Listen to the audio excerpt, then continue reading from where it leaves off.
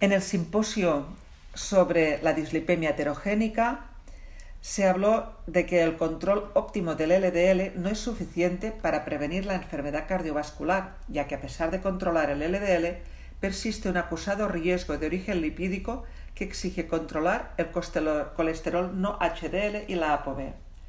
Una ApoB menor a 35 puede disminuir el riesgo residual tras un síndrome coronario. La hipertrigliceridemia juega un papel principal en el riesgo residual. Más allá de asociarse a un mayor número de partículas ricas en triglicéridos, se acompaña de profundos cambios en el perfil lipoproteico y la composición de las lipoproteínas, que puede ser trascendente en el proceso aterógeno.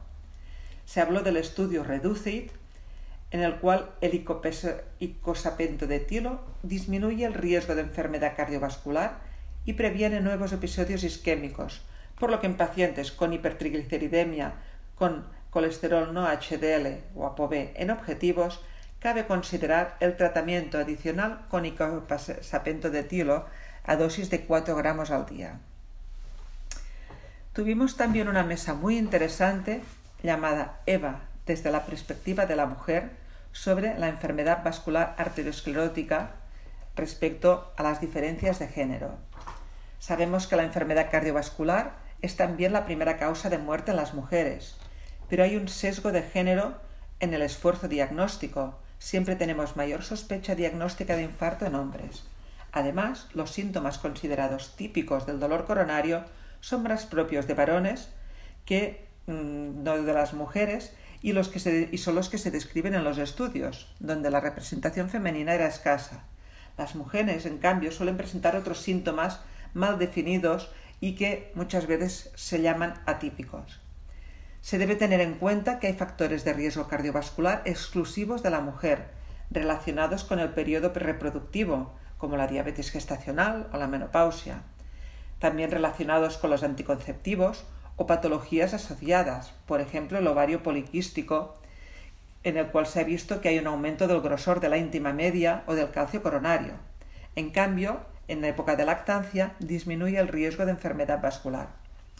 También se encuentra un sesgo de género en investigación porque hay una infrarrepresentación en los ensayos clínicos de las mujeres y datos muchas veces no desagregados por sexos, con enfoques parciales.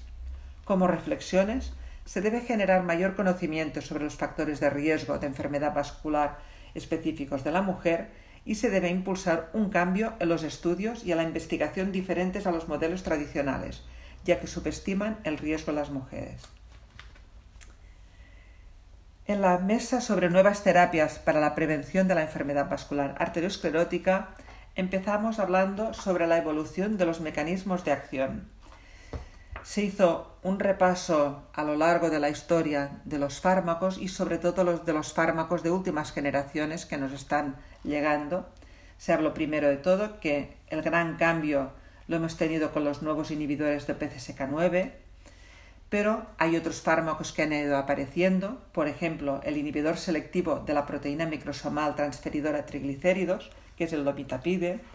Tenemos los fármacos oligonucleótidos antisentido, inhibidores de la síntesis de ApoB, como el mipopersen para la hipercolesterolemia familiar homocigota, la inhibición de la ATP citratoliasa, que es el ácido bempedoico, fármacos que utilizan la modulación de ARN, como los ARNs pequeños de interferencia, como puede ser el inclisiran, o basados en oligonucleótidos antisentidos, como por ejemplo el que se dirige al ARN mensajero de la ApoC3, el volanesorsen, o el que se dirige al ARN mensajero de la transcripción de la lipoproteína A, como el pelacarsen.